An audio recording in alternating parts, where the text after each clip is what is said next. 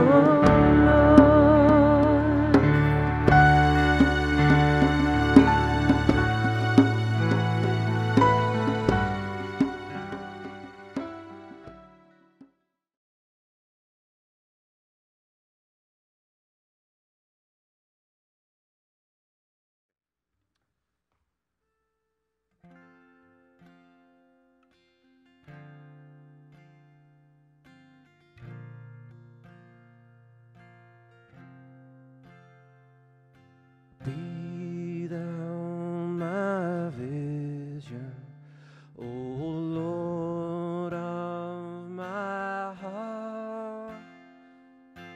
Known be your loves to me, save that thou art. Thou my best Lord, and by day or by night,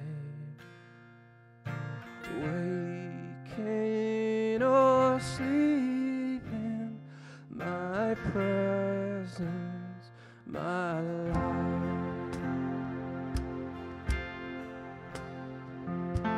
Be thou my wisdom, thou my true word. I ever with thee, and thou with me, Lord. Thou my great Father, and I thy true Son. Thou in me dwelling, and I with thee one.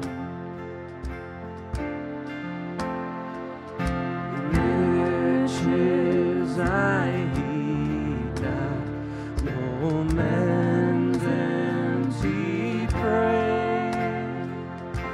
Thou mine inheritance,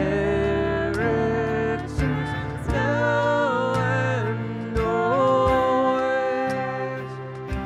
Thou and thou only, the first in my heart. Thy King of heaven, my treasure thou art. Oh God, be my everything, be my delight. Be Jesus, my glory, my soul satisfied. Oh God, be my everything, be my delight. Be Jesus, my glory, my soul satisfied. My Jesus, you satisfy. My Jesus, you satisfy.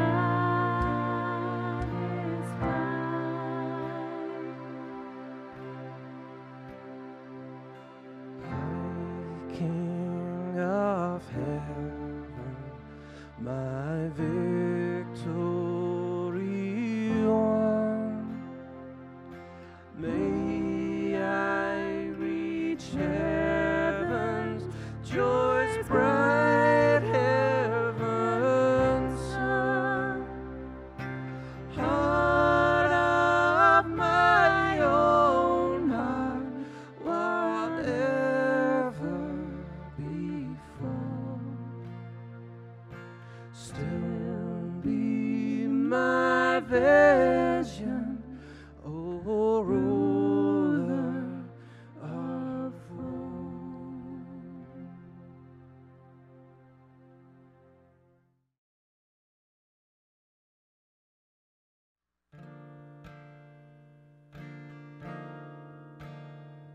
Where the Spirit of the Lord is, there is freedom. Where the Spirit of the Lord is, there is freedom. Where the Spirit of the Lord is, there is freedom. Where the Spirit of the Lord is, there is freedom.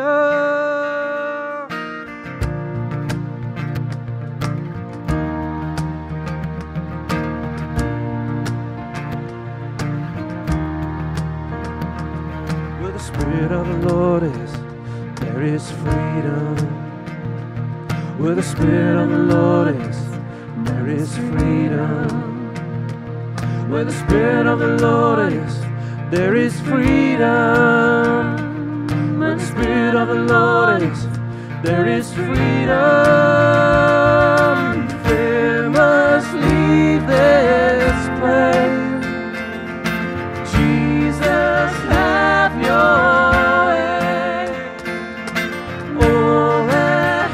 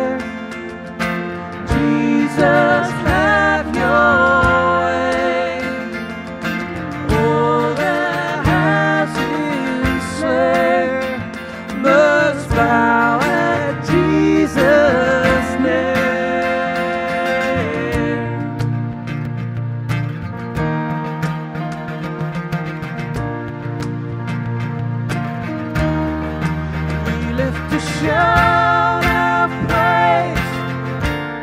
You're the God of freedom. You make the darkness shake. You're the God of freedom. There's no prison wall you can't break. You're the God of freedom. You have destroyed the grave. You're the God of freedom. You're the God of freedom. You're the God of freedom.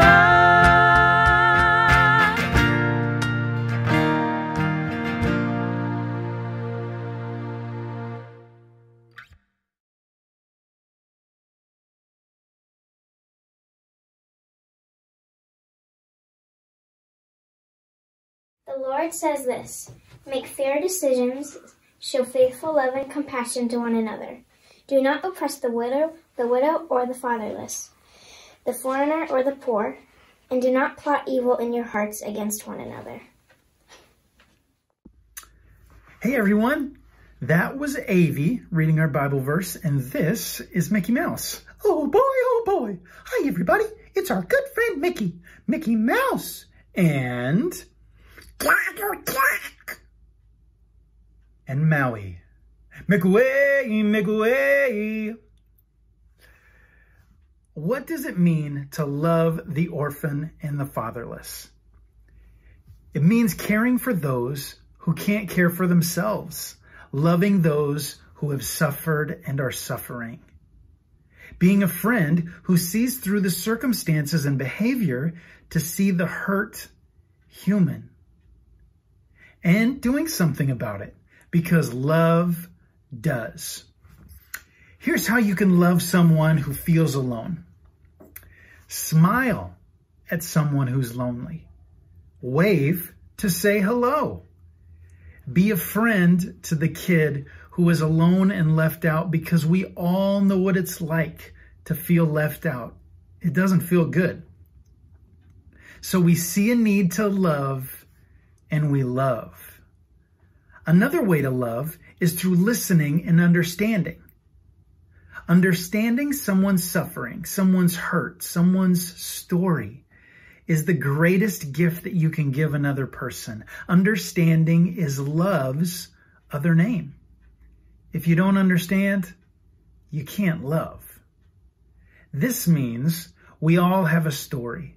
Our stories are full of light, dark, hope, and hurt. Standing up for those who can't stand up for themselves is love, because love does. In John chapter 6, verse 32, it says it's easy to love the people that love you. Even people that don't believe in God do that. If you do good for those who do good for you, what credit is that to you? Even people who don't believe in God do that.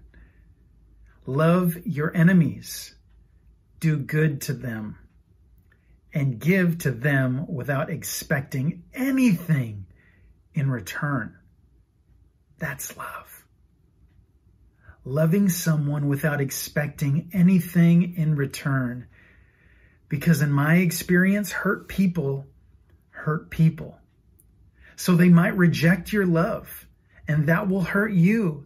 But just keep loving. Trust me. I'm 39. I'm old. Keep loving, because love wins. I wrote a story for you. Can I read it? Oh, good. There once was a kid who was hurt. He played alone in the dirt. No one came by, no one said hi. This boy was so hurt in the dirt. Then one day, Felicity Ray came by this boy in the dirt. She offered a smile. She sat down for a while to learn why this boy was so hurt. The next thing you knew, this boy was not blue. He beamed with love and delight. Laughs shuffled in to this dirty playpen, exclamations of hope took flight. His name was Tommy. No one took time to learn. Hi, my name's Tommy. This love was something he didn't have to earn. On this day, Felicity Ray changed the world, and so can you. Mark this day as the day you say, small and big love wins. Woohoo! Love is who you are, new community. It feels good to do good because that's who you are. When people are hurt, listen. When you feel that push to love, love. That's who you are. Be a friend. And remember, you've always got a friend in me.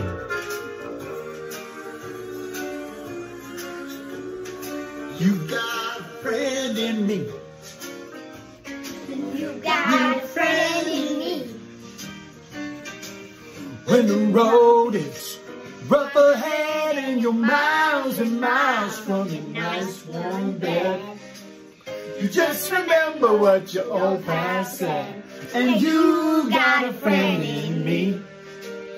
Yeah, you got a friend in me. We love you, new community.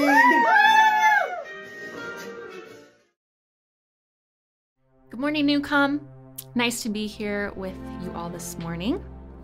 One thing I've loved about this community during this season is your grit, primarily your perseverance and grace throughout this season. So let's take some time and greet one another in the chat bar and maybe say one thing you also love about this community.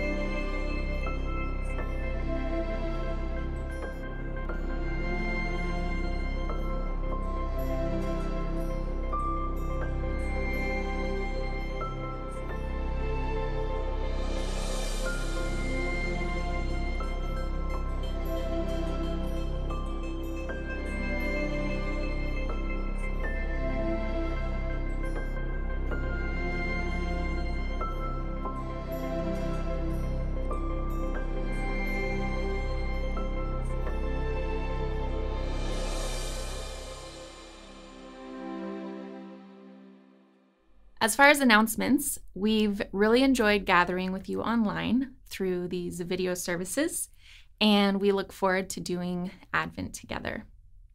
Advent will start November 29th. We will have video services the 6th, 20th, and 24th. So be sure you signed up for In the Loop for other ways to engage during the Advent season. Throughout the year, we also take the time to go over our finances with the entire community because we value transparency and always want to keep you in the loop of how your money is being used to advance the kingdom. So, without further ado, here's KPL, aka Snake Pit, aka Cuddles, aka Boulder Shoulders, aka Old Gunslinger, aka Caleb, Newcom's one and only Kevin Paul Longmire. Thank you, Britt, for that incredibly meaningful and what I will say is a really honest and truthful intro. So a few times a year, we take a few moments as a family and we talk about our church finances. And today is one of those days, and I get the privilege of being able to talk about that. So before we turn to the numbers that we're going to look at today, let me start by exclaiming how incredibly thankful we are for God's continued provision in this place and the unbelievable partnership that we have with our people here, with our family, who has faithfully and in a incredibly committed fashion continued to give to this place, especially considering what 2020 has brought, which has been a very, very different, a very strange year for us. So to look at the financials today, we're going to do something a little bit different. If you've ever been to a doctor's office, which I'm sure most of us have, you have inevitably seen a Sports Illustrated magazine. In the Sports Illustrated, you turn 2 to 3 pages in, and there is something, it's a quarter column, usually I believe on the left-hand side of the page, and it's called By the Numbers. By the Numbers is a probably 5 to 6 different random numbers that are big and bolded, and each of those numbers then has a little description. Each of those numbers that they put in the magazine for that week is a stat that makes you think or a number that gives you pause. Something that happened in the world of sports from the week before that is just amazing and has to be given credit and has to be seen. This is my favorite part of a Sports Illustrated magazine. Whenever I'm in a doctor's office, it's the first place I turn to because I love stats. I love this kind of stuff. So we thought this morning, maybe we would do a Newcom by the numbers. Important numbers are going to flash on the slides here in a moment, and then my voice will be over them and they'll give a little bit of context as to what these numbers mean. And the hope is that what we see in the following minutes give context to our financial health as a church. They remind us again of God's continued provision in this place, and they hopefully create a little bit of space for further conversation and potential action. So let's turn to our first slide. As a reminder, we set out in January of 2020 with a stretch budget of $466,200. We believed we were poised for a strong year, imagining community engagement, gathered ministry opportunities, and connective and relational discipleship. Needless to say, as I've already mentioned, 2020 has played out very differently than we thought. So as we continue to talk this morning, the numbers that I will now reference will be the real numbers as of September 30th. So in the slide that you're looking at, with the budget we ratified in January 2020, the number in parentheses, $349,650, would have been our expected revenue by the end of September. $303,182 is our real revenue in the first 9 months. This includes all tithes and offerings and rents received. Again, in the parentheses, $22,185 is the rent that we've received from our building partners. Now, for those that are not able to do the quick math, I did it for you. That is a difference of $46,468 between what our budgeted revenue was and our actual revenue as of September 30th. Although this is a significant amount of money, this is not shocking considering the wreckage of COVID-19. Not only have we been unable to gather as a church family in our regular way, but the loss of income and financial instability that many of our people have experienced has undoubtedly affected Newcom's current financial position.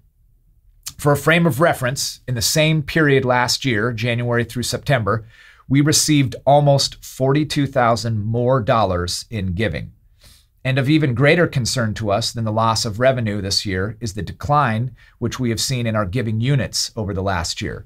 Now, let me pause here for a moment and remind people that giving units is a really gross church name for people that give. So a giving unit is a last name of a family or an individual that gives over the course of the year. We call you giving units. I apologize about that. In 2018, we had 164 giving units. In 2019, we had 159. And in 2020, for the first 9 months, we have 127 giving units. Obviously, a trend that is concerning to us. We know people in our church have seen a decrease in income, and worse yet, some have lost their jobs. And we want those who are living in this world to know right now you are still very much a part of this family. Now, are these numbers a cause for alarm? Maybe, but there is nothing we can do to stop the wreckage of COVID-19. So rather, I would argue that these numbers should be noted and watched with diligence, which they are, and in some ways could even be seen as an opportunity. An opportunity because we know unequivocally that there are more than 127, frankly, more than 164 people or giving units in our church congregation that have the capacity to give. If you are a follower of Christ and yet you do not give of your financial resources, this is something that you should examine. The mandate for generosity is undeniable for the life of discipleship. I don't say this to be heavy-handed with just a simple desire to secure more funds for Newcom, but rather as one of the pastors of this church whose job it is to challenge and encourage others towards a faithful life of discipleship. Giving is a call placed on everyone that has decided to trust Christ with their lives. We are not anticipating a significant church growth year in this time. However, it is possible for individuals to see significant growth in their lives as they take the first or maybe more significant steps in their own journeys of discipleship. Now, back to the numbers. When it became clear that our year was going to be very different than how we had planned, we were able to pivot as an organization. And although we already run a very lean operation, we have been able to reduce our spending. $306,974 is our current to-date expenses. This includes staffing, our building mortgage, insurance, utilities, janitorial, and ministry expenses, everything that it takes to operate New Community on a day-to-day, week-to-week basis.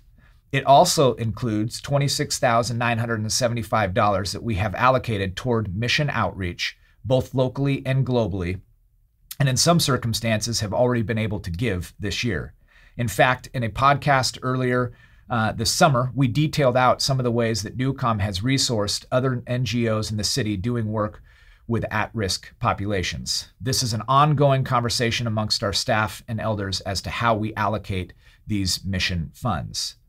This means we have been able to underspend our budget by almost $20,000. This is largely a function of the limited scope of in-person services and ministry expenses that we've had over the last 8 months.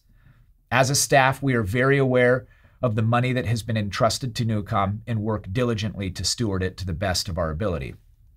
So, when it's all said and done, the difference between money that has come in and money that has gone out is $3,798. Considering the year we have had, to be about at a 1% gap between our revenue and expenses is quite remarkable, and we are again incredibly thankful for God's continued provision in this place. Now, there are a few other places to celebrate as well. As a reminder, we received the federal government's PPP loan in May for just over $49,000. At this point, the money we believe will be fully forgivable for the fact that we can show it was exclusively spent on payroll costs, mortgage, and utilities. Additionally, the church admin team was able to secure a $10,000 grant in September. This money was awarded to businesses and NGOs in Spokane that have experienced decreased revenue during COVID. In our case, we've earmarked this money specific to the technology expenses that we've had to update staff computers and our AV equipment given our new course adjustment to podcast and video services. In fact, right now, we are sitting in our new makeshift recording studio. One last thing to celebrate, we hired Joseph Peterson in October in the role of formations pastor. His focus will be primarily Newcom youth and connecting our church with different local missional works in our city. He's been an absolute joy to have on the staff, and we are confident he will bring great things to these roles. You might be thinking this is a very strange time to hire someone, and yes, that is a correct line of thought. But if you look at the next slide, It costs us $0 and 0 cents to hire Joseph.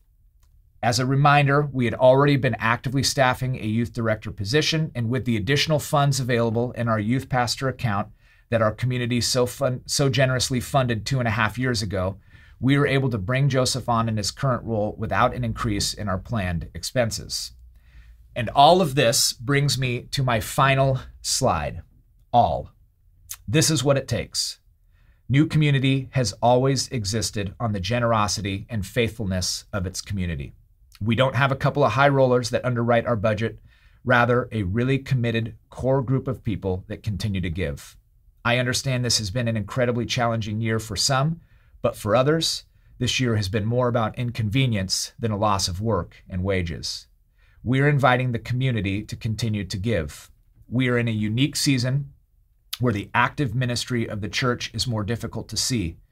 When we are unable to gather weekly and hear the stories of ministry in our conversations with others, it can feel like not much is happening. But let me assure you, Newcom is alive. Newcom is moving. The Church Global continues to be the greatest witness and greatest agent of change in our world, and Newcom is poised as a witness and agent of change in our city here on 3rd and Howard. For those that have faithfully given, we thank you.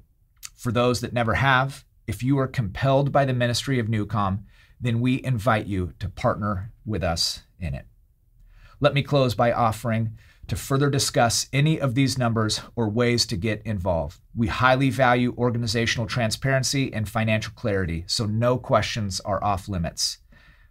If you want, we can discuss these things. Reach out and I will meet you for a cup of coffee over a Zoom, and I'll answer any questions that you might have. But now, without further ado, let us turn to the message for this morning. Oh, New Community, welcome to our Sunday morning service. We are glad you are here. We are excited to be here as well. It's a little different format today, which we'll get into in just a second. But before we start, Russ has a couple announcements for us. Yeah, we wanted to just give you an update on some upcoming opportunities. First and foremost, we are quickly approaching Advent. We will be passing out Advent calendars, an opportunity for you to engage each day in a different practice, all in preparation for Christmas and the New Year.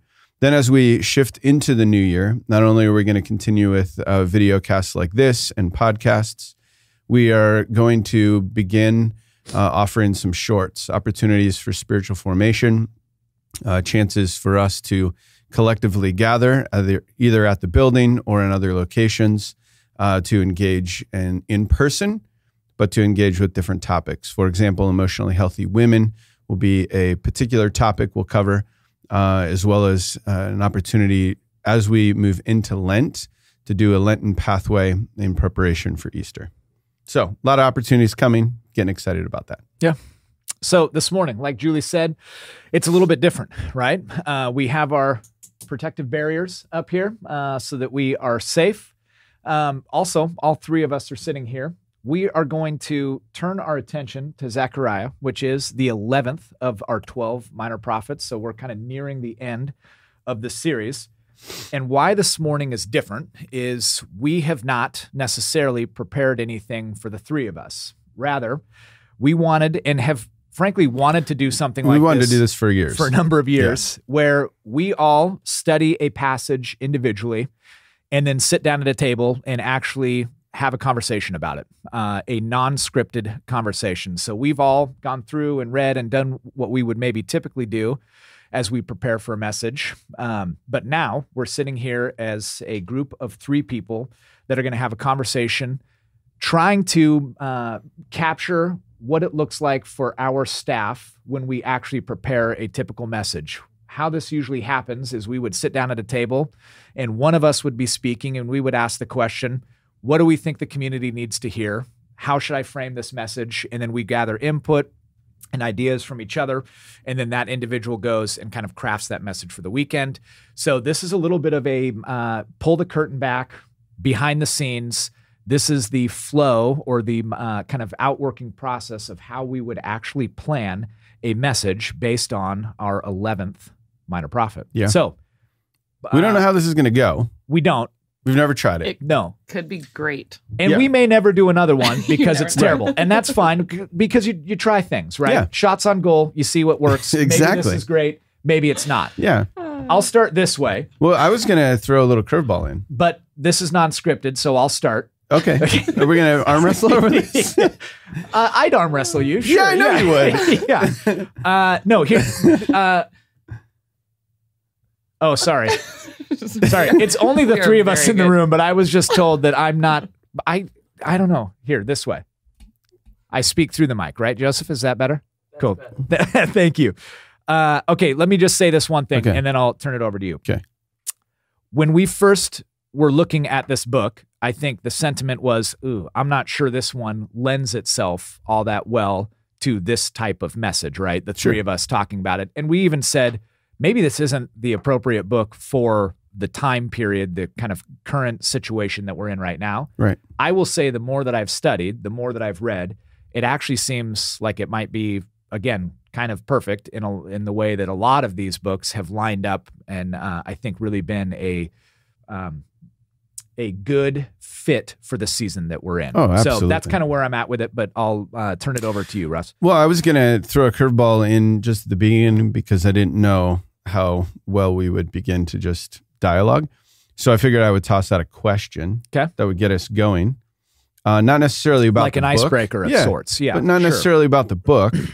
But if you could tell the community any one thing before we start, what would you say?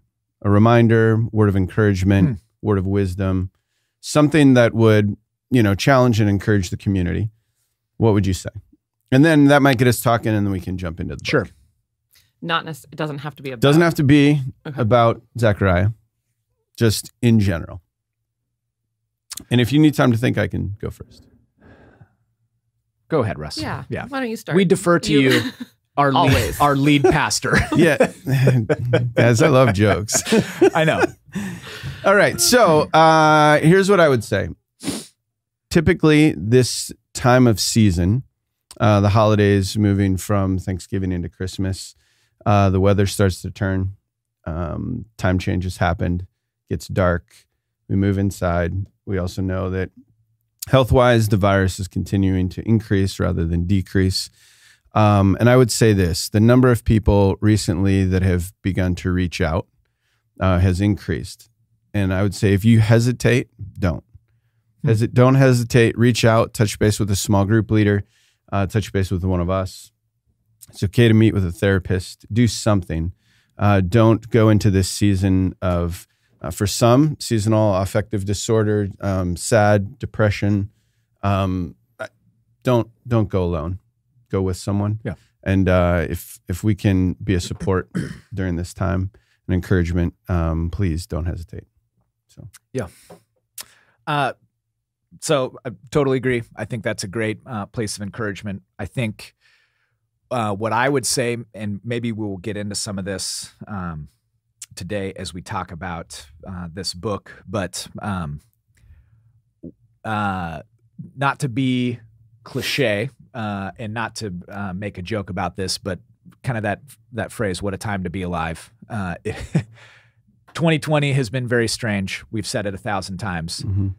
I think there may be no better opportunity to be the witness of Christ in our city and our families and our friends and our communities than right now. And after reading this, I was not only challenged by that, but I was then kind of had this encouragement of, man, what a cool time to be a follower of Christ, and what a unique time where we can have real, tangible impact when I think people around us need something right Mhm. now, and they need hope and they need love, and we are poised to be those people. So that would be my encouragement, Yeah. I would say. It's good. Julie? I think I would just say, just take a breath and pause for a little Mhm. bit. Because I know in my own life, I start to wonder, like, oh, what should I do? Should I do this? Do I wear a mask? Do I go to this? There's always like this, what are the numbers doing? Or Sure. what's happening at work? And so I think it's okay just to pause and take a breath and take a night off of thinking about everything and just be for a little bit. Yeah. This time can definitely be anxiety inducing. Yeah. And so pausing is a great reminder. Yeah. Yeah. Good. Okay. Thanks for the curveball, Russ. Yeah, sure. All right. Zechariah, where are we at? What are we thinking? Even what you were saying, I think at first glance, Zechariah is a book that you read it and you go, oh boy. Yeah. What do I do with this? Okay. But it's essentially 8 chapters of crazy visions and Yep. dreams. Man. And Yep. yeah. I love that Yeah. part. yeah. I know, because you have dreams all the time and they're I was crazy. like, this. There are it other makes crazy complete people sense. in the world Yes. too. I have the most vivid dreams. Yeah. And I was like, I get it. Yeah. This is, I've had that same dream. Yeah. But here's what struck me. So I read through the book in a single sitting because I think that does something different than if you just read it piece by piece. Yeah, sure. And I was struck by how complex the book is and how different the book is. But actually, it was incredibly filled with hope. Yeah. I mean, It seemed more so than the other books from the Minor Prophets, quite a bit more so. Yeah. And so if, kind of answering the question, what would the community need? I think the community needs to be reminded of the challenges we all face in life, right? Mm-hmm. But always tethered to this idea that there is hope. And the hope that Zechariah is really talking about is this future hope. Yeah. Not just the present hope in reality, but this future one that I'm sure we'll get into at some point. Yeah. So here's just one question. Chapter 7, the Lord is calling his people to obedience through mercy and kindness, care for the orphan, the widow. And we actually had kind of discussed, maybe we really key in on this specific area to talk about. But then it makes this statement in there that the people made their hearts diamond hard. Yeah, you're talking chapter 7. 7, I think 9, 10, 11, somewhere kind of right in that area. Can I read it? Yeah, sure. I put the Bible here, but I'm Yeah. actually looking at it here. Okay. But this makes a lot of sense. Do not oppress the widow, the fatherless, the sojourner, or the poor, and let none of you devise evil against another in your heart. Verse 11, but they refused to pay attention and turned a stubborn shoulder and stopped their ears that they might not hear. They made their hearts diamond hard, lest they should hear the law and the words of the Lord of hosts had sent by his Spirit through the former prophets. So my question with this, and I read this and then was reminded of the story of the Exodus, where there's kind of that idea of Pharaoh's heart becoming hardened, right? What is that like? How does that process happen? What does that look like? And is that God's doing? Is that our doing? And I know that there have been seasons in my life where I have felt like, whew, man, I have like a hardened heart right now. I'm just not, I don't feel loving. I don't feel compassionate. And then there are seasons where I don't feel that way. So from your guys' perspective, what is the scripture actually getting at? And what can we hear from that to try to grow and move through those periods? That's a tough question, because I think people have been asking that for years, right? Because at one some point, of the greatest biblical scholars have been asking that, which is part of why you're asking it. Sure. Yeah, of course. Yeah. So I think the reason they asked the question is because if my memory serves me correctly, in the story with Pharaoh, at one point it says that Pharaoh hardened his heart. Yep. And then at another point it says that God hardened Pharaoh's heart. Yeah. I don't like that part. The fact that it says two things, or the fact that it's God hardening? Yeah, sure. That part you like it when we harden our own hearts, but not so much if God hardens them. Yeah, it just doesn't seem in line with the God I know. Yes. For that to be said that way. Yes. Right.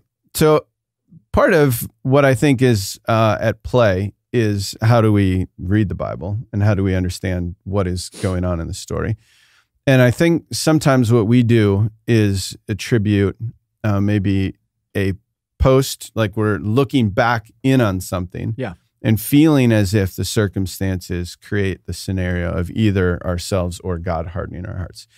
On a personal level, I think we begin to harden our hearts when we specifically know what the teaching is or what God's desire on something is, and we choose to go the opposite direction. And that can happen with simple things. Like there are times I get a prompting from the Spirit to help somebody by the side of the road or to take a meal to someone or whatever. And if I ignore that, I think that's me saying, I'm not interested in doing what the Spirit has to say at this moment. But I think there's also times where we know what the teaching of God's word is and the kind of the boundaries or the guidelines he's set up, and we specifically defy them because of our own desire or heart. That's when I think you build up a hard heart. Well, and maybe even the scripture gets at that a little bit when it calls the people to mercy and kindness, which can be very, very simple acts, but then also caring for the widow and the orphan, which probably require potentially more action, more resources in order to do that. More sacrifice. Totally. Right. Yeah. Yeah.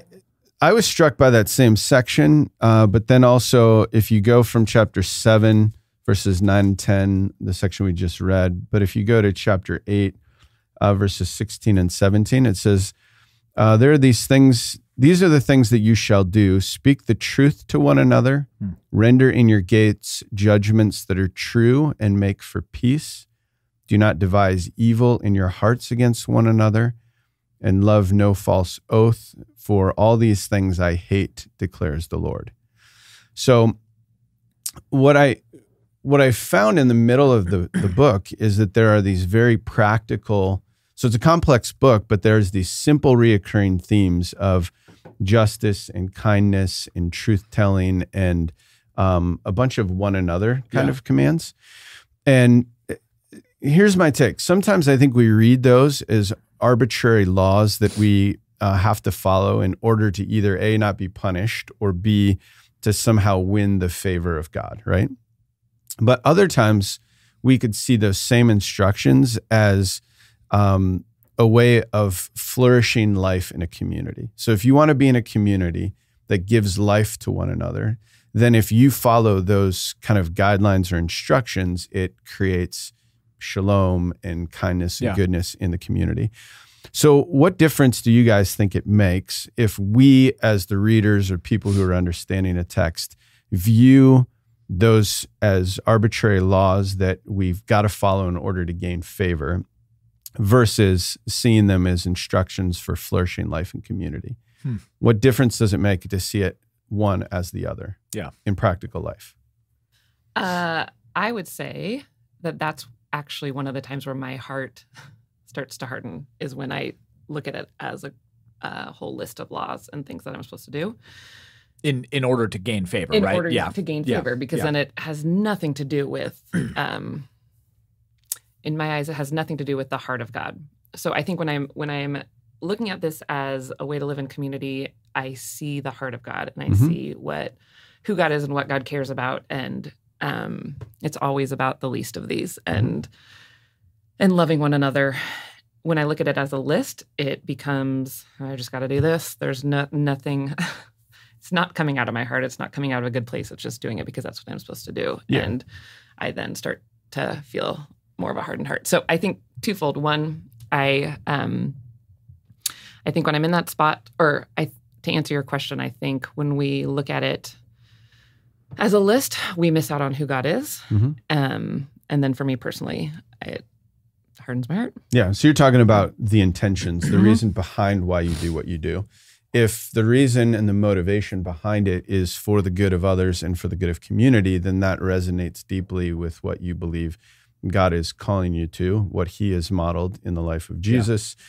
But if it's just this list of do this in order to earn God's favor, then it carries a different motivation, and that actually is soul sapping rather than life-giving. And when it's life-giving and when it's with the right motivation, I experience the presence of God too in that. It actually usually has less to do with the person that I'm caring for and ends up being me experiencing God in that situation. Which is probably why he says, if you've done it for the least of these, you've done it for me. Yeah, right? Totally. Yeah, it's. I think it's a snowball effect too. So when I'm trying to earn God's favor, it never feels like God's favor is actually on me. It's like I'm striving and striving and striving, and there's always something that I want additionally. When I actually just begin to live out these things and practice them because it's the way to treat other people, it's the way to interact with those around me, then you begin to experience God's presence in the midst of it, and then you're like, oh my gosh, this is unbelievable. Like I never understood how close the kingdom was until you actually start to practice it and live into it. And then it's, there's like a little bit of mojo behind it. Totally. If you would. Yeah. Where you're like, man, if I can feel God's presence in this way, then this is the way that I want to live my life. Yeah. It reminds me, if we, not to always move to a sports metaphor, I don't want to do that all the time. Yeah. But sports ball. Yeah. Yeah. It's fine. Yeah. But I do think that, we talk a lot about goal setting with athletes, right? And what you want to try to accomplish. And it fascinates me how many times we set goals. And if you really break down the motivation of why you want that goal, it's because somehow your identity is tethered to that outcome. Yeah. So I want to win the championship because I want the recognition, or I want to be an All-American, or we're sitting with an All-American, Yeah. but I mean, or I want to be at two different colleges. I really, believe or two different universities. Hall of Fame at two different colleges, All-American at one. Yeah. But anyhow, Russ, I don't want to get How many Hall of distracted. Fames do you have? I think collegiate. 0 Hall of Fames. Yeah. Yeah. Actually, I have a negative Hall of Fame. My college experience. Anyways, Right. go ahead. No, it was me going, and we got sidetracked a little bit. Sorry. With Julie. Starting to sweat. Yeah, no, it's okay. But we set these goals that then become tethered to our identity. The reason I want to achieve that is because I want to be recognized in such a way. And then when you strip that away and you don't hit that goal, you've lost why you even play the game. Yeah. And I think it's similar in that if your goal is you already have the favor of God, and I don't know how many times we have to say that to people, but if you're every day, and say that to ourselves too. yes. Yeah. But if you're every day striving to try to earn that favor so that you have this identity of being loved by God, and that gets stripped away because you broke one of the rules on the list, or you didn't follow through with something you were trying to do, or you overlooked someone that you walked by on the street, we begin then to lose why we're even a part of the family of God, right? For sure. And our identity gets tethered to the wrong things, seeking approval rather than living into this freedom that God has given to love and be generous with one another. And in doing so, love God. Yeah. Yeah. So that stuck out to me in the middle of this like crazy complex book, that you have these central reoccurring love one another kinds of themes. I think I just changed my answer to your first question. Okay, please. For some reason, like it just, how sometimes it just hits more than others, but when you just said, we already have the favor of God, like that's what I want to say to us as a community, is that such a reminder that we skim over all the time, and we just kind of, I believe it. But if you actually stop to think about that for a second and think, I actually have the favor of God, like that is life-changing. Yeah. Well, so that just hit me. And the reason I think it's important to say that as a reminder to the community is because I've been in conversations with people. I also am imagining conversations that people are having where they're saying, I don't feel like during this season of life, I'm accomplishing as much as I was before.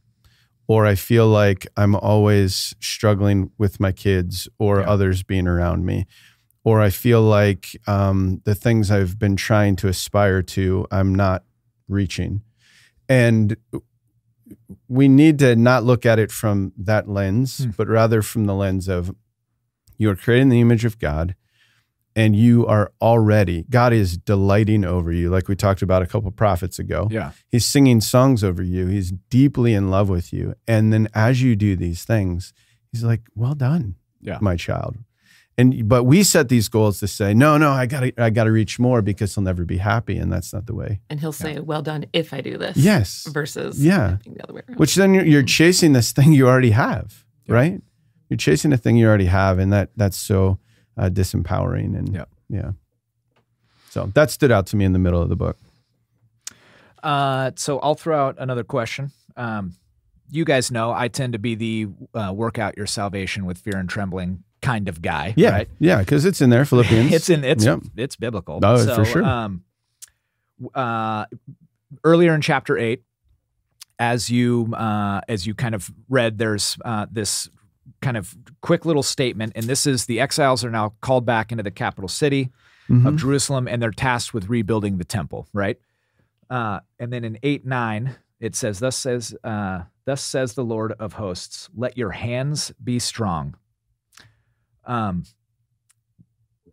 encouragement is, I am a God of protection over you. Let your hands be strong as you work to rebuild the temple, right?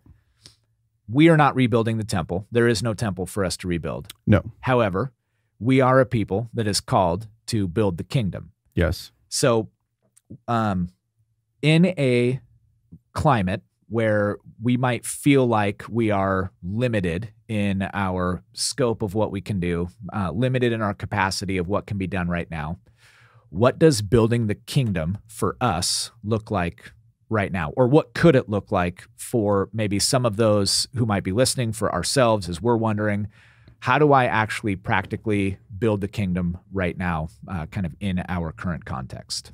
The thing that immediately jumped to my mind when you said that is years ago, we gave a talk on the idea that the Jewish people viewed their homes as a mini temple, right? So if you had the temple that you would go to on Sabbath and spend time as a worshiping community, the only way that you could do that on one day of the week is if you embodied it every day of the week. So Deuteronomy 6:4, teach these things.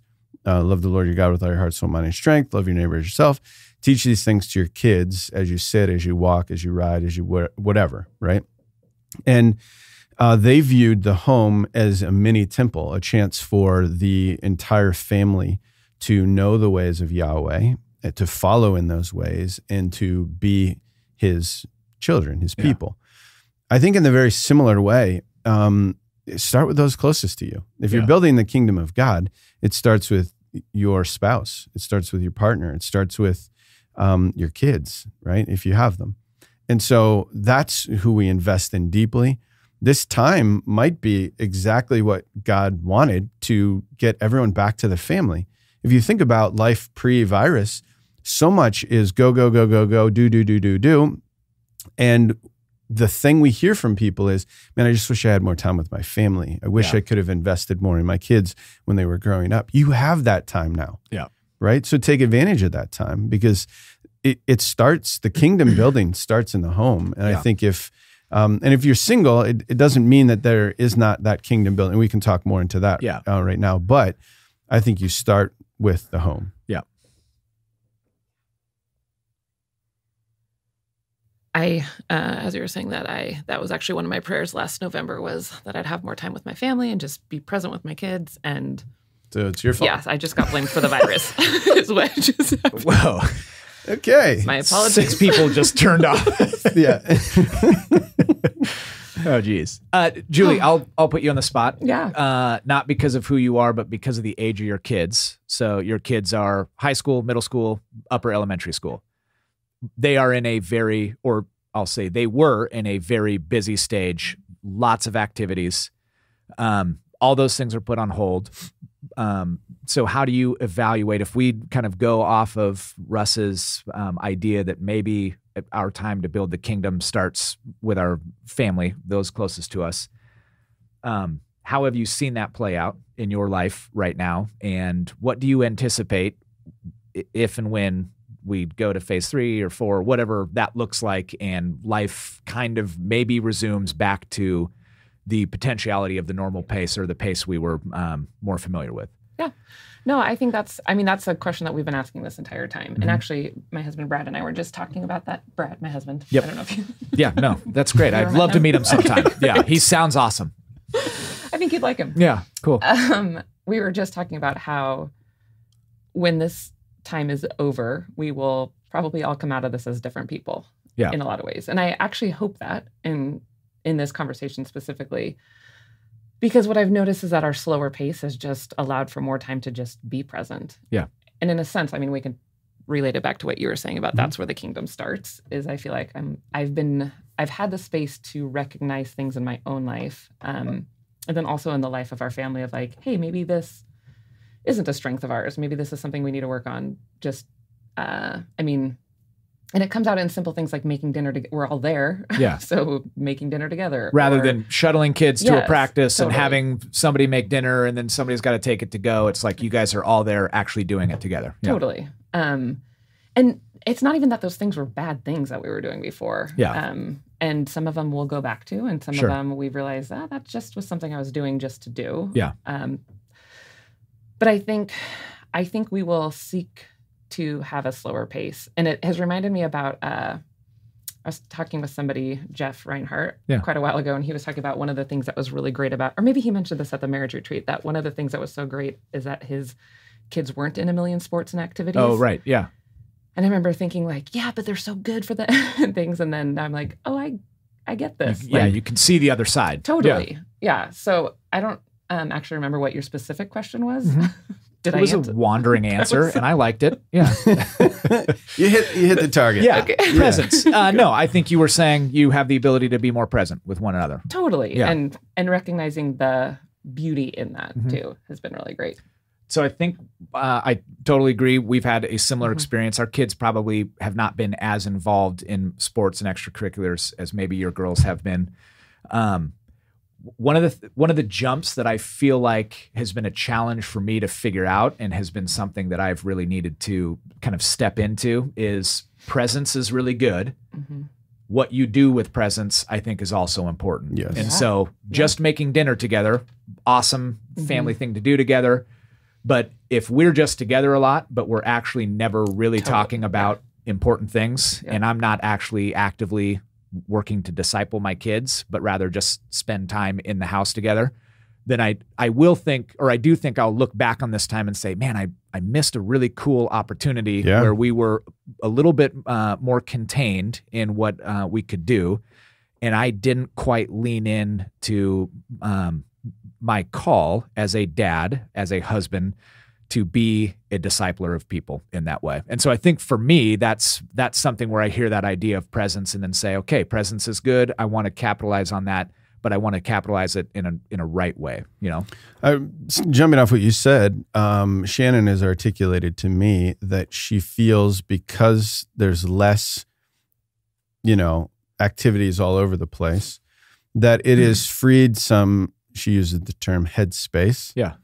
To allow her to not feel like what's coming next, what do I have to have ready, who's going where. Totally, yeah. And it has allowed her to be more focused during those times together to say, unpack that for me. Yeah. And enter into more of a conversation that really can lead toward disciple opportunities, really. So that's been great on that part. The other thing I think it's freed up is because the schedule is different.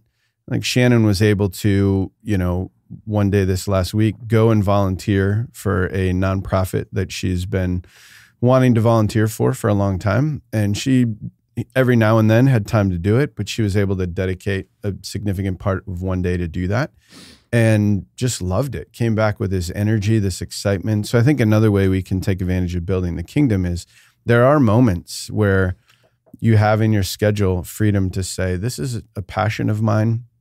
I'd like to give time and investment and energy toward it. And then you can actually have the time to do it. Yeah. So I don't want to bring this back to parenting over. I actually don't like when we just talk about parenting because not everybody in our community is a parent, and that's totally fine.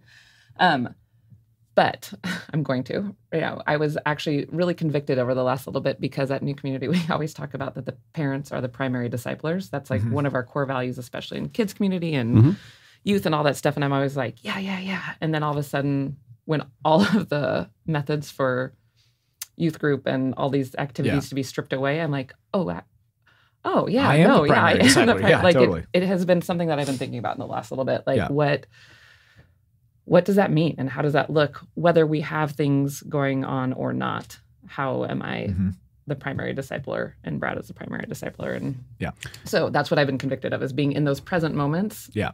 How do we do this? Yeah. Not that you intended to bring this up, but I think right before we jumped into the prophet series, we did a whole series on this idea of, have you been abdicating your responsibility as a follower of Jesus and giving it to someone else?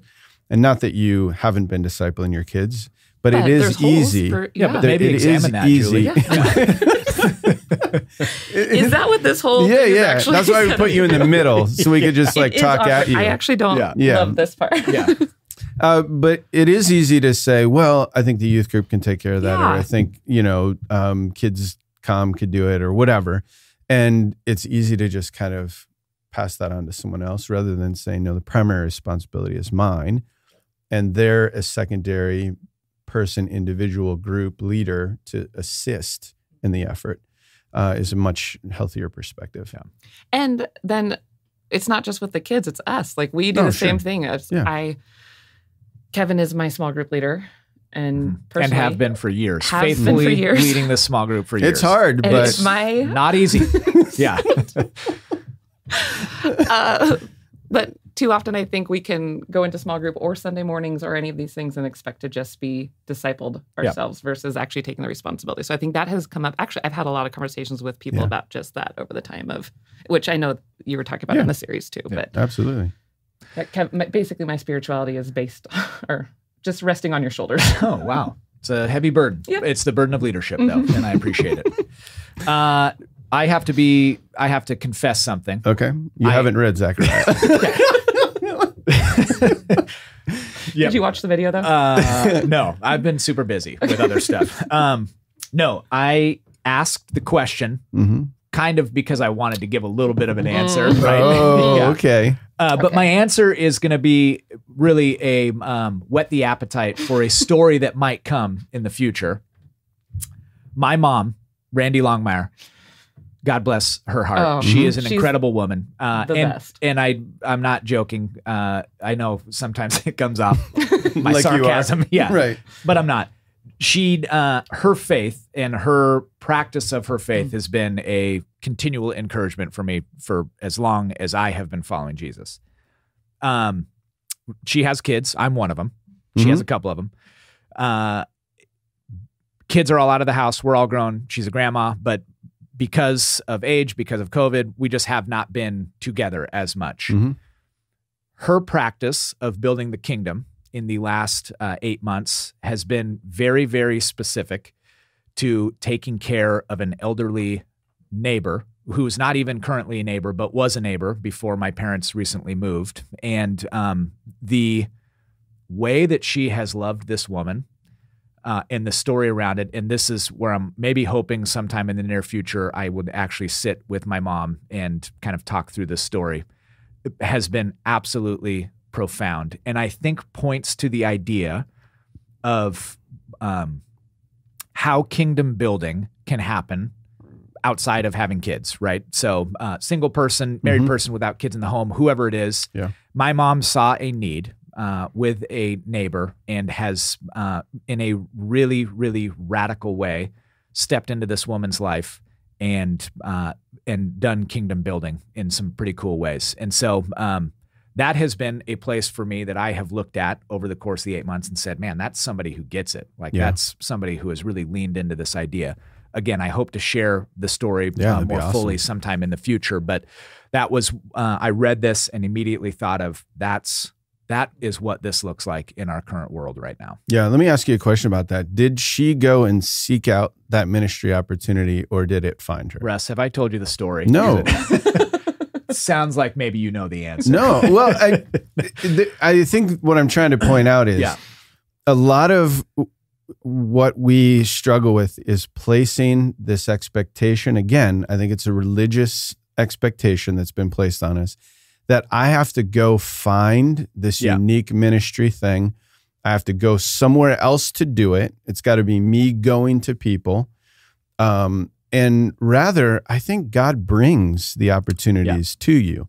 I don't think you have to really go looking for them. Now, are there times that you're called to a particular thing and it's away from a group of people, or you feel a burden for something? Absolutely, and you should follow that. But the rest of the time, I actually think God brings those opportunities and you just meet the need in front of you. And I think that's what your mom's doing with a neighbor. I know that that's what other people are doing with somebody close to them or somebody that they ran into on the way to work or whatever. We just don't need the pressure of saying, oh, I've got to do something amazing to build the kingdom. You just have to do the next right thing. Yeah. It's her story to share for sure. Yeah. But it started back in February, March, when it was pretty clear that things were going to change. It started with a simple prayer of my mom saying, God, show me how I can be active in this time, because I can't really have people in my home. Right. I have limitations. So show me how I do your ministry in this time. And then the story unfolds from there. Man. Yeah. And I think to add on to that, God brings it to you. And then kind of our role is to have open eyes. And when those things are placed in our laps, to say, okay, game on, here we go. I know somebody's going to email or call or text and say, I don't feel like God has brought one of those. Yep. So I would say, do what your mom did. Yeah. And ask. Just ask. Yeah. Just It's ask. kind of hard to ignore when you ask. Yeah. And it's like, oh, yeah. Yeah. Yeah. It sets you, yeah.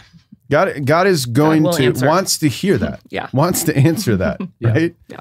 And that again is part of not hardening your heart, which we talked about before. Yeah.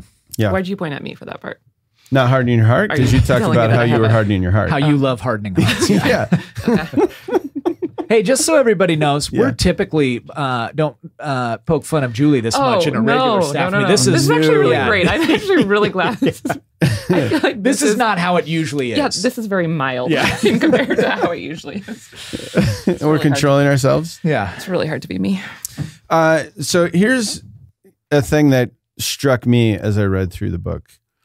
A lot of imagery, right? Visions, dreams, a lot of word pictures.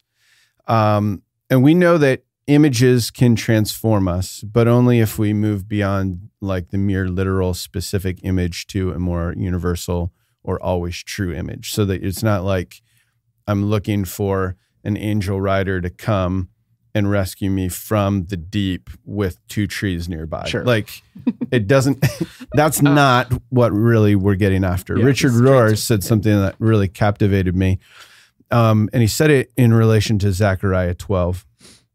And it says, the prophet says this, you will weep for him, an allusion to Jesus, as you would weep for your only child. You will mourn for him as if he is every child.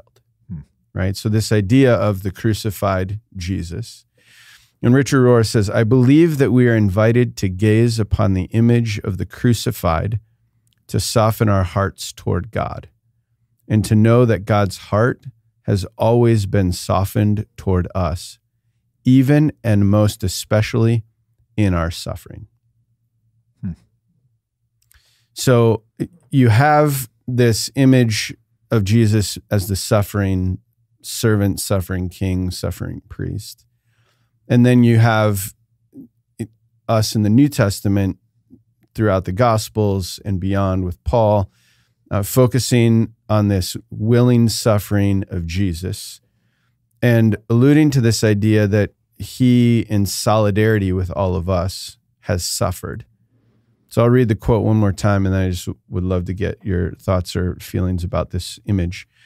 I believe we're invited to gaze upon the image of the crucified, to soften our hearts toward God, and to know that God's heart has always been softened toward us, even and most especially in our suffering.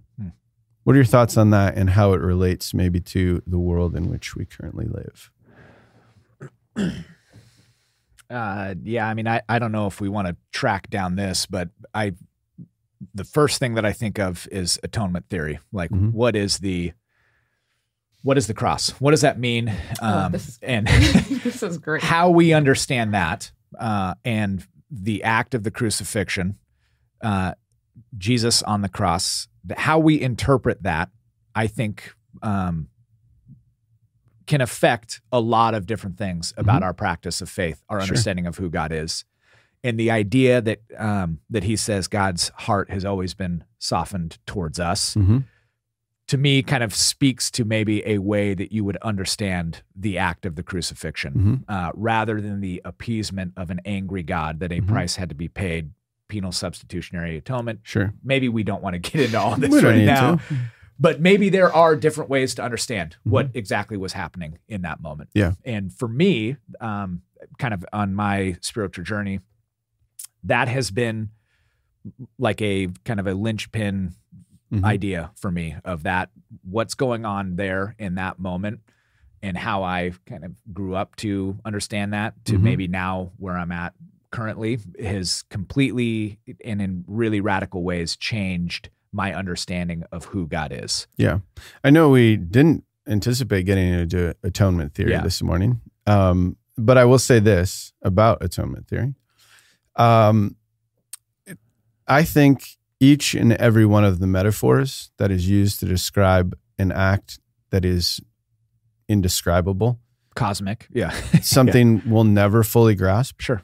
I think we need every one of those metaphors. I don't think there's like this is what I used to think and now I think this, because I still think there are elements of each of the metaphors that when pushed together create this beautiful picture, and yet it still isn't a fully complete picture and never will be fully complete until we get to heaven, or may never fully be complete because we will always for eternity be learning more and more about God. Creating new metaphors to try to capture this idea because that's what a metaphor is. Yeah. Yeah. Yeah. And I think there's so much power in these images. And what struck me about that particular image is that sometimes when you read a book like this or when you read the prophets, you distance yourself from God and you say, how could God look in on this suffering of his people and do nothing? Yeah. How could God let a virus take this many people's lives? How could God continue to create or allow pain and destruction and harm to so many people? And I'm struck by this idea that God does not desire that. And instead what he does is he relates to us in our suffering because he himself experienced utter shame and suffering and pain and torment and did that for us so that he might, I think it's in the Hebrews describes that we have a God who's able to empathize and sympathize with us. You know? I was just watching somebody giving a eulogy, and the person giving the eulogy had in their own life lost one of their kids. And I was really struck by the depth that person was able to speak to the family and speak to the depth of pain and the depth of their suffering because that person had experienced it to such a great degree. And I think the same, it just was a really powerful moment of like, it just, I think it not just acknowledged and saw their pain, but also could bring a glimpse of healing of like, you see me. Right. And I think the same is true with Jesus and us. And I think in the suffering, Jesus says, no, I see that suffering that you are going through, and I see your pain and I feel it. And then also, we are called to do that to others. Out of our suffering is usually the times that the things that I've struggled with and the things that I have experienced are usually the times that bring the most healing to somebody else's life is when I can share those things and say, I see you, I get it, I've experienced that too. Yeah. So that's what that quote made me think of is this. Yeah, absolutely. There is not a quote that is more classic Richard Rohr than that one. Oh, totally. Yeah. That is like every quote of his right there. I love it. I have one other topic, and I know we don't have a lot of time left, but I have one other. In fact, I believe we have 8 minutes and 11 seconds. Oh. Just kind of off the top of my head, I've been keeping track for sure. Great. But I think you can't read this book and not mention what I think is kind of the central theme of the whole thing. I was reading this book, Glory in Our Midst, the biblical theological reading of Zechariah's night visions. And just a light read for Russ. Pick it up in your local Amazon. Some nighttime reading. Yeah. Yes, I was reading it at nighttime. That title is the most absurd title for a book. No, it's great. I like it. It really captures the idea. Yeah. So really it's only Zechariah 1 through 8, right? Yeah. Right. This primary section, or 1 through 6, the primary section where it's the visions, the dreams, as Julie has. Dreams. Right. And I'm not going to get into all the detail between like Hebrew parallelism and the way that the books, if you watch the video. Yeah, it got into a lot a little bit of that, right? You kind of want to, though. I do, but we don't have time.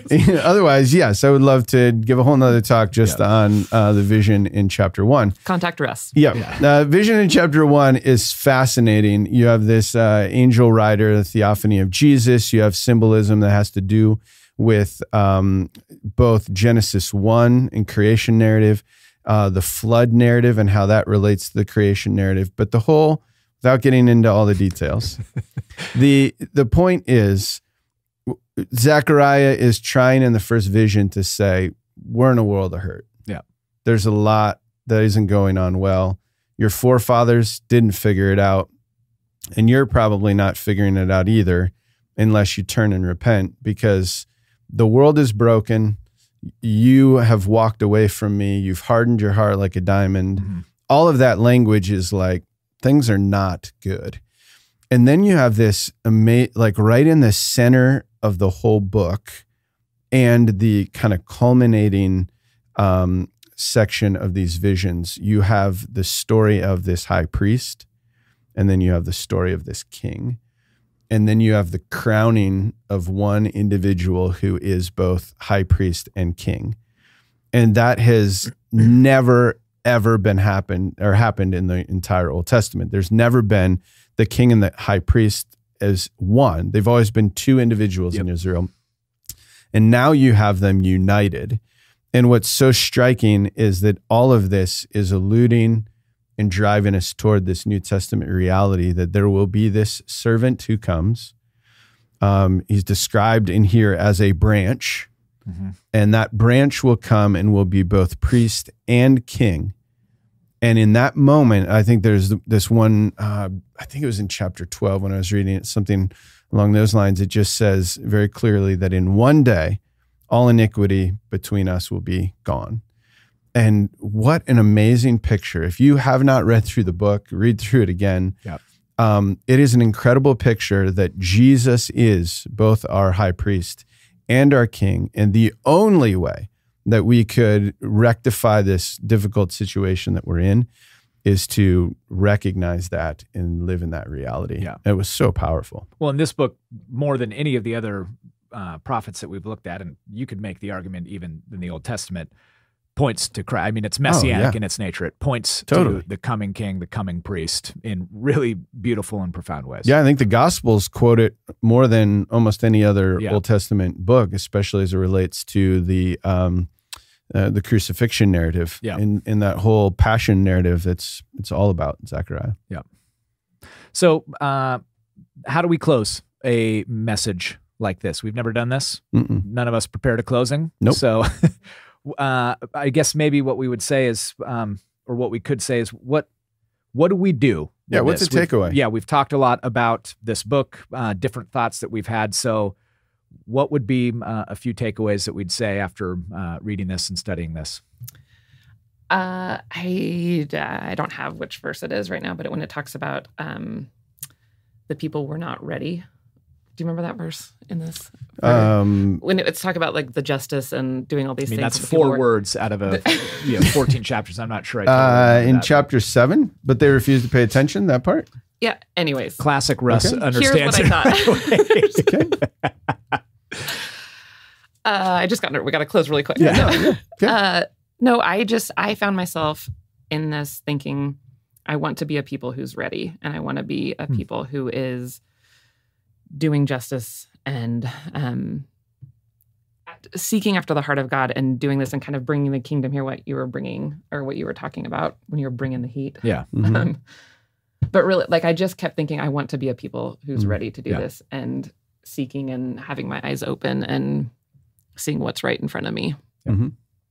So that's... I think I would go off kind of your, how you started about this idea of hope, and that God throughout this book continues to be a God that is showing and that is willing to be a God of protection over the people, even though they have turned, even though broken covenant. They've broken covenant. Their hearts are hardened. it continues to speak of the idea that God will protect them. And that is, that's a place of hope. And I don't think that that's just true for these people in this time. I think that's true for us, that even when we're going through moments of suffering, even when the world seems chaotic, when our lives seem chaotic, God is a God of protection. God is a God of presence. And I've left reading and studying feeling that like settledness in my spirit of, oh, that's right. That brings me back to this idea that God continues to be a God of protection over us. Yeah. If I was going to wrap it up based on what we've talked about this morning, I would say a couple quick things. One, God is for you. Yeah. He has been. You don't have to earn it. You sit in that space of being loved. That his heart is softened toward us, especially in our suffering, whatever it is you're going through right now, the difficulties you're facing. Christ is able to sympathize and empathize with you, and that we can build the kingdom of God in our small and little acts. And as we do that, we have to recognize that this entire book of Zechariah and then this entire book of the Bible is all pointing to all those things that we just mentioned only being possible because of Jesus. Yep. And rest in that he is your high priest and your king, and give praise to him today. Yeah. New community, we love you. We're thankful to be a part of this incredible community. We hope that this has been encouraging for you, and could potentially be a practice where you read a book, sit down with friends, and just begin to discuss. So without much else to say, we love you. Have a great rest of your Sunday. Love you, Newcom. Do we do a high five through the... Boom. Plexiglass.